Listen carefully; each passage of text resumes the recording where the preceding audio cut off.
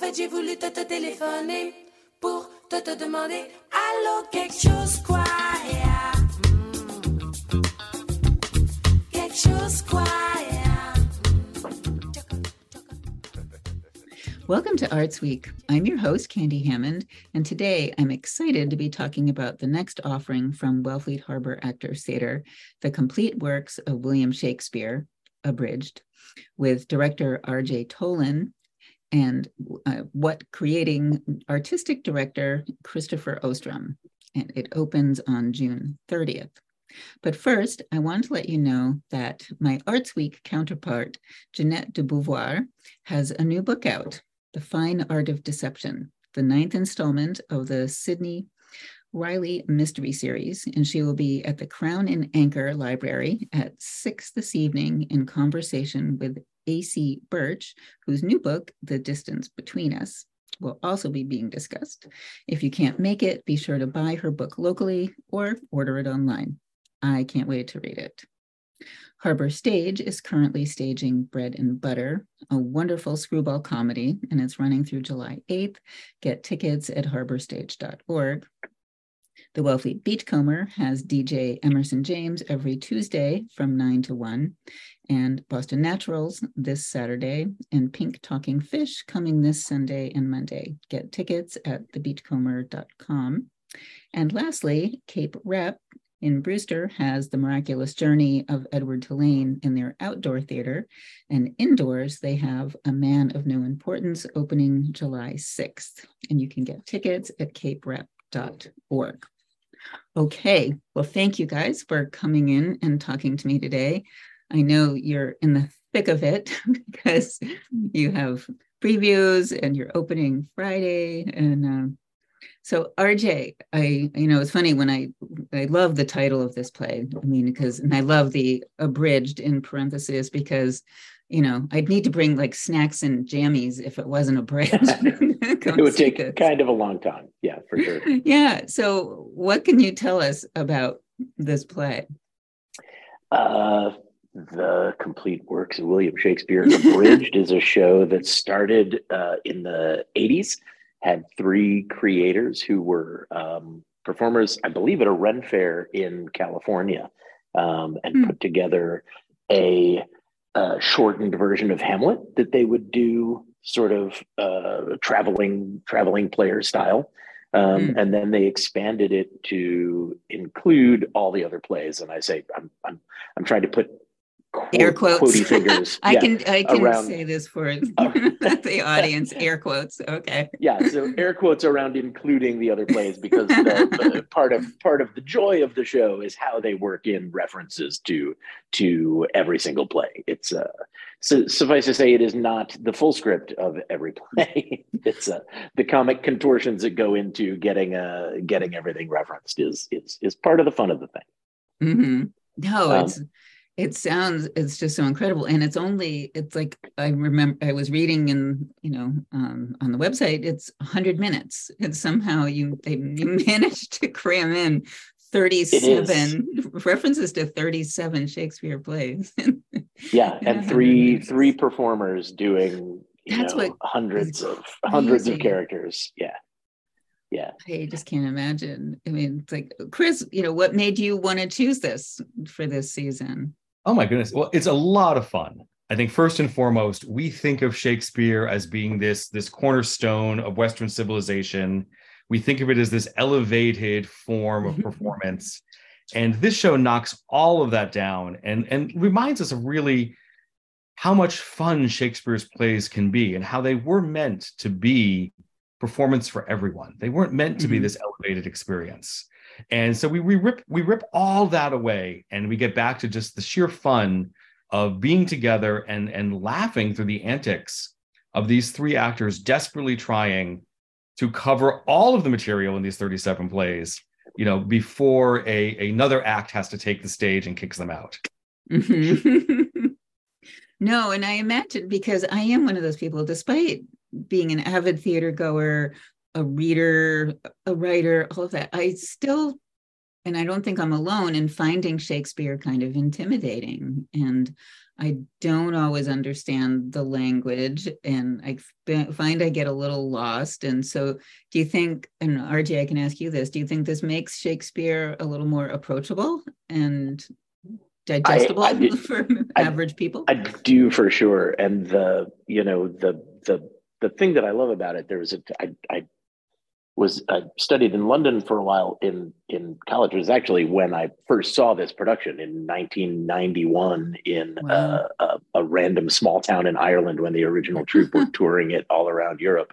Wow. And I had ended up in Sligo, Ireland for a night and happened to see this show that I had heard about existing. And it's the fun of a couple people making a big event out of what they've got. And when you think about it, that's what Shakespeare and the troupe that he was working with did. They were, as part of that trip to London, we were in the Inns of Court in central London, which is sort of the big court system, and it goes back centuries. And there's sort of a big hall there, and at the end of the hall is a raised platform with a sort of gallery above.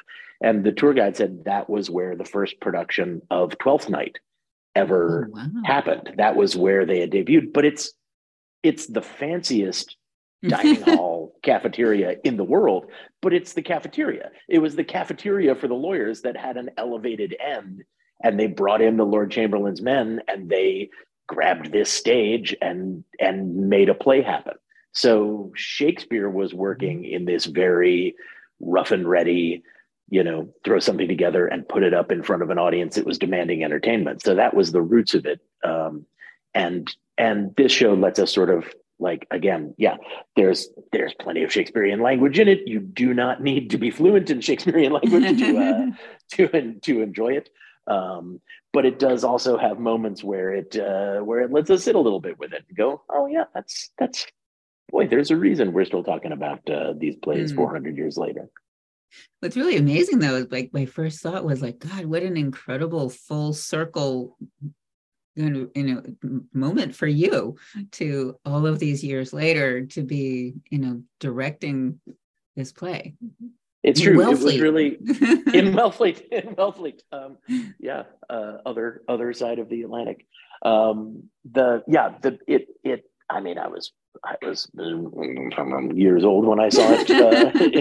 You were only 10 when you saw it. I was 4. It's amazing they let me travel alone.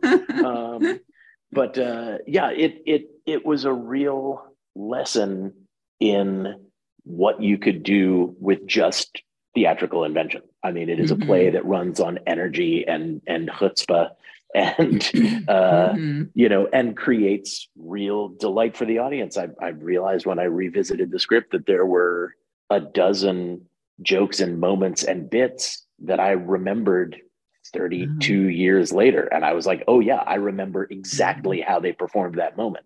It's got these just beautifully built sort of indelible comic moments, but it's also got lots of room for us to reinvent, and for the 3 extremely talented actors that I'm lucky enough to work with on this to improvise new ways of getting into things and keep it live and fresh every night. And so it should be a treat. Yeah, no, and I imagine it, because you come from New York, and you've been coming several summers. How many summers in a row now? This is 4. Wow. Not quite in a row, but 4 since 2018. Okay, yeah. That's true. We kind of, there was missed a couple up there. The world did, yeah. But I imagine, for you to decamp from New York to the Cape, and you've got a family and everything, it must take something really special for you to want to do that. So it does. Being on the Outer Cape smooths the transition a little bit. It's just so gorgeous, and we've been so host us so graciously here, and I always gripe that my family get to just have a Cape vacation, and I'm like, well, okay, have a great time. I'll be in rehearsal. I'll see you tonight. So I feel like they've gotten maybe the cushier end of the deal, but it's been a delight, and we love being here and love working with this theater and love doing things for this audience. It's just been a true pleasure. Yeah. Well, it must be nice for you, Chris, too, to have someone like RJ, that you get such great talent anyway, but there's a reason I suspect that you keep asking him back. So. Absolutely. I think, the beauty of when you work with people over and over again, and when you develop that shorthand that makes communication so easy and so meaningful. And I knew with this piece, it's a very well-known piece. I mean, it's been staged around the world for over 30 years, and it's an audience pleaser everywhere. But I knew that in this time, we needed just the right sensibility to make it resonate with the audience in this moment. And I think, as a society, especially as theater makers, we look at kind of decolonizing Shakespeare and making Shakespeare accessible in ways that it has not historically been. And we also know that some of the references in this were a little dated and weren't quite fresh. And the great thing is the writers recently did a revision, which really freshened up the comedy. And RJ was able to kind of embrace that and embrace those slightly rough edges and really keep it fresh and in the moment.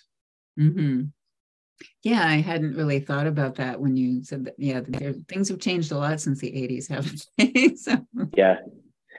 Yeah, we really realized there's even just there's sort of a way of constructing jokes, and there's a math of sort of what goes into the comedy and how the comedy operates that the creators did a huge revamp of. That Chris was talking about in this rewrite. And that we've continued in working with the cast of just sort of looking at, great, there's a laugh here. What's the spirit of that laugh? Is that spirit inviting? Is that something that creates delight for people? And sort of getting the most of the teasing and the sort of like pointing at things out of it and making it more sort of having your arms open to things. That's been an important part of this process.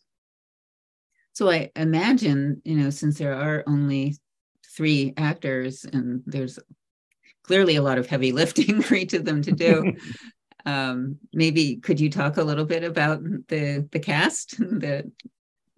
Yeah.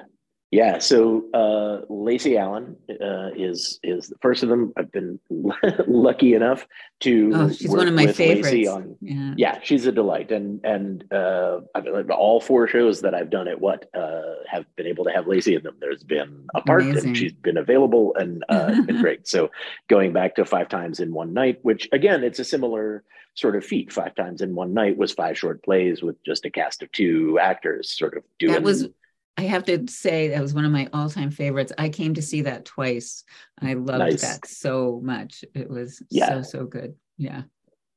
So anyway. This has got a very similar spirit, right? There's some substance. There's a ton of laughs. It's also just watching the feat of performance that it is for for folks to take on such a broad range of stuff. Lacey's an incredibly talented dramatic actor and hugely funny comic actor. So it's been a treat to work with her all these years. And Steve Stout and Madeline Bundy are actors that I've known in New York for a very long time. They're super active in the downtown theater, in both the serious and dramatic side and also the comic side. They were both original members of the cast of Puffs, which is a Harry Potter parody that played for years and years off Broadway. It's just a delightful comedy that is very much in the spirit of sort of what we're doing here. It's a cast of 10 doing a huge cast set in the Harry Potter world, but it all takes place in Hufflepuff House as they're sort of just fighting to not come in 4th in the House Cup for the first time in the history of Hogwarts. So it's a fun, smart parody that requires people to do multiple parts. And having last seen Steve and Maddie in that, I was super familiar with their perfect for this. Yeah. They're exactly. And they're just a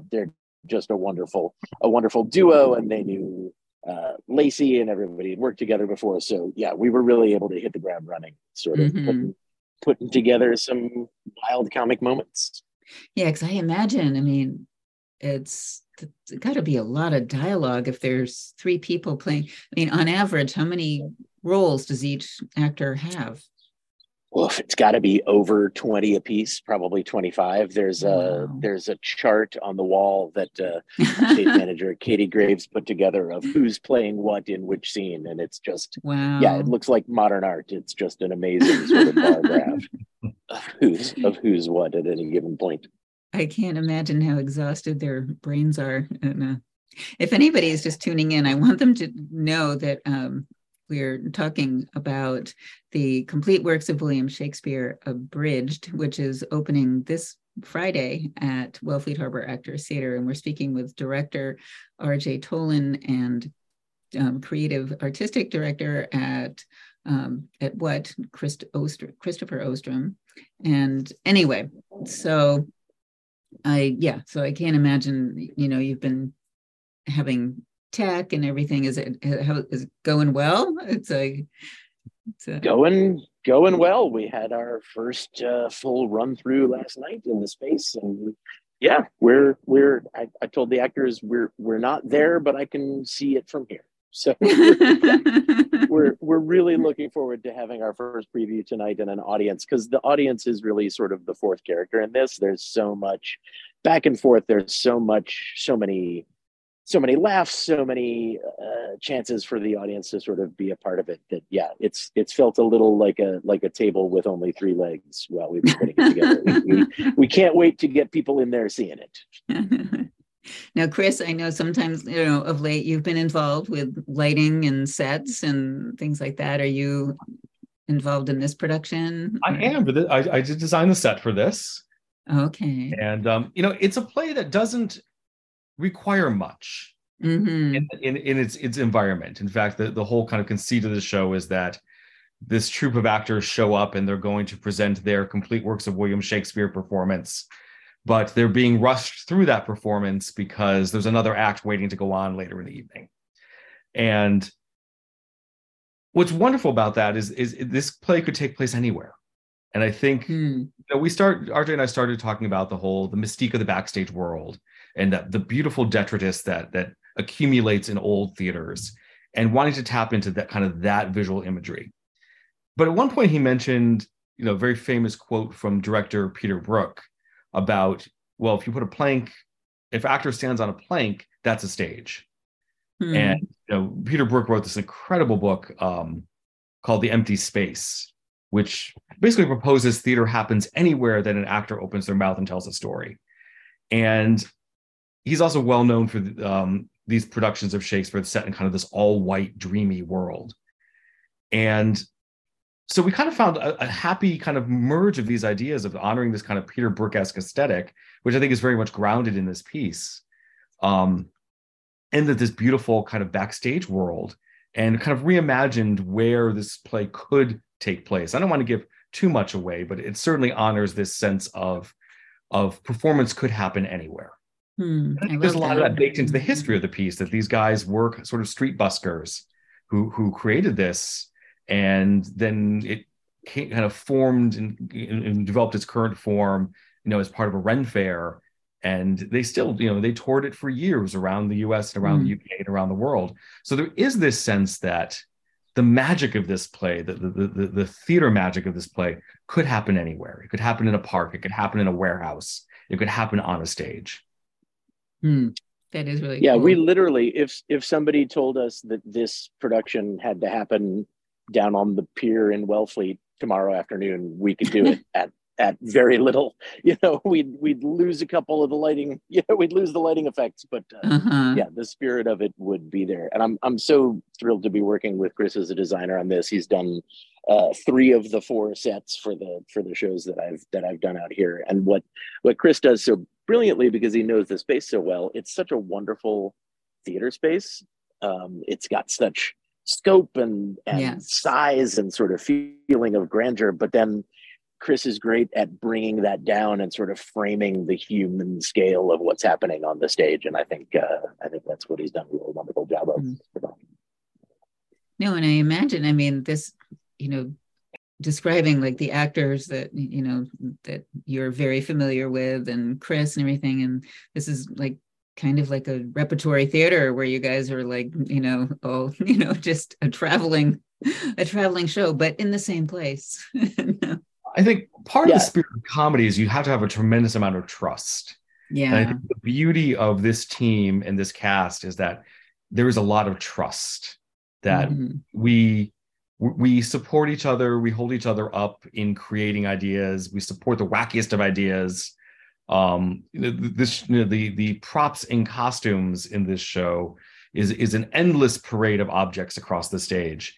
And it really takes a lot of trust on the team to know when things are just right. How much of a gesture do we need to make to honor the comedy? And when have we gone too far? And I think that's the beauty of having that degree of trust, is those conversations become very easy. No. And Candy, what you're saying about sort of the repertory company, I feel like that's like talking about the audience as sort of a fourth cast member. I feel that about the what audience, now this being the fourth show that I've gotten to steward, you know, sort of, and put in front of them. There's sort of a feeling of, you know, hopefully a growing feeling of understanding of what delights people, right? Like what do people want when you've had a day on the Cape and you've decided, okay, what I'm going to do is go see a show and go sit in a theater, of sort of what kind of engagement makes that worth your while, right? And the touchstone for this production has been, you know, I've sort of said in Ted Lasso, he's got the believe sign on the wall, and sort of our believe sign for this production is surprise and delight. It's just I love that. Yeah, so that's hopefully what we're bringing to the crowd. No, it sounds kind, you know, very uplifting and kind of what we could all use right about now. We all need a good laugh these days, and I think this is laughs galore. So now, is this appropriate for younger theater goers as well? Like, what do you look at as the age? It is. This is PG-13 at the most. There's a couple expletives. Yeah, a couple expletives, a little bit of body humor, but nothing that folks probably nothing the kids haven't heard at home. Correct. Exactly. Yeah. Or maybe I'm speaking for myself, things that my kids heard at home. I don't know. Yeah, maybe it's just because they keep spending summers on the Cape, but my kids swear like sailors. So it's, I think it's good for them. So as we start to wind down in these last few minutes, Chris, I just want to quickly touch on what else is happening. Is what for kids going on, or what do you have going on? What for Kids this year, we are working in partnership with Paymet Performing Arts Center. Both their circus camp and their circus performances are relocated to this summer, and will be taking place here. That's so fun. They have their original circus show called Roots, which is a kind of grounded in farming. Takes place here on Monday, Wednesday, and Friday evenings at 6:00, starting July 10th. And those tickets are available at the Paymet box office or at payamet.org. Okay. And if kids want to sign up for any of these programs, can they? Yes, I believe there's still space for the circus camp. Okay. And again, all that information is at payamet.org. Payamet.org. Okay.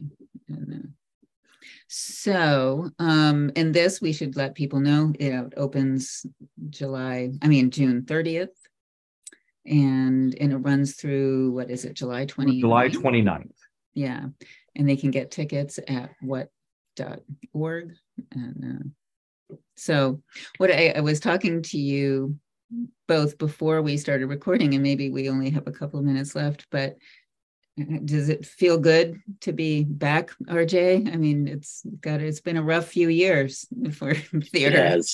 It has. It feels so good to be back. It's lovely to be on the Cape. It's lovely to be working with a theater company that's been so gracious and makes me feel at home, and also that I believe so thoroughly in their mission of doing, you know, theater that challenges and fulfills and uplifts their audience. It's just, it's a great place to be.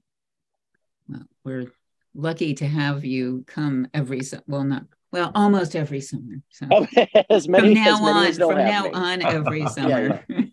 Until As your often kids as they decide want they to. don't like it here anymore and they want to Yeah, go someplace else. will not happen.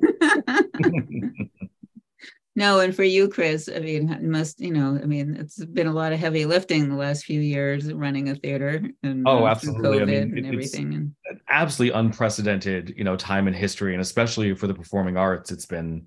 I would really say it's been devastating across this country, and I talk to my peers often about their strategies for coming back, because we've the word pivot occurs all too often in our conversations still, and I think it's certainly still a challenging time.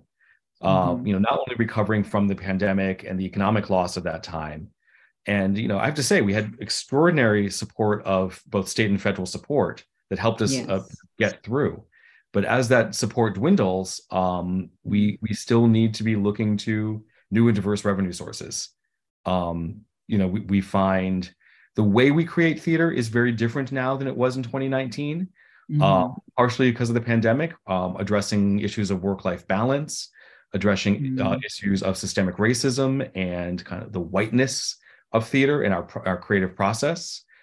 And these are wonderful challenges to undertake, but they're all happening at the same time. And so I think we're all growing and adjusting and learning to be creating in a much different environment than we were 4 years ago. And I think it's all for the best. I think we are. I was going to say, we're all maybe going to come out the better for it. I think we are. I think we are. I mean, we will persevere. And I think that's most important to remember right now. Well, I, for one, cannot wait to see this. And I thank both of you so much for coming in and speaking to me today. And so just so people know, you can get tickets at what.org and go get them. So thank you, RJ. And thank you, Chris. You. Thanks for having me. Thanks, Candy. And we'll see you next time on Arts Week. And we'll see you tomorrow. Okay. Au fait, j'ai voulu te téléphoner pour te demander allô, quelque chose quoi.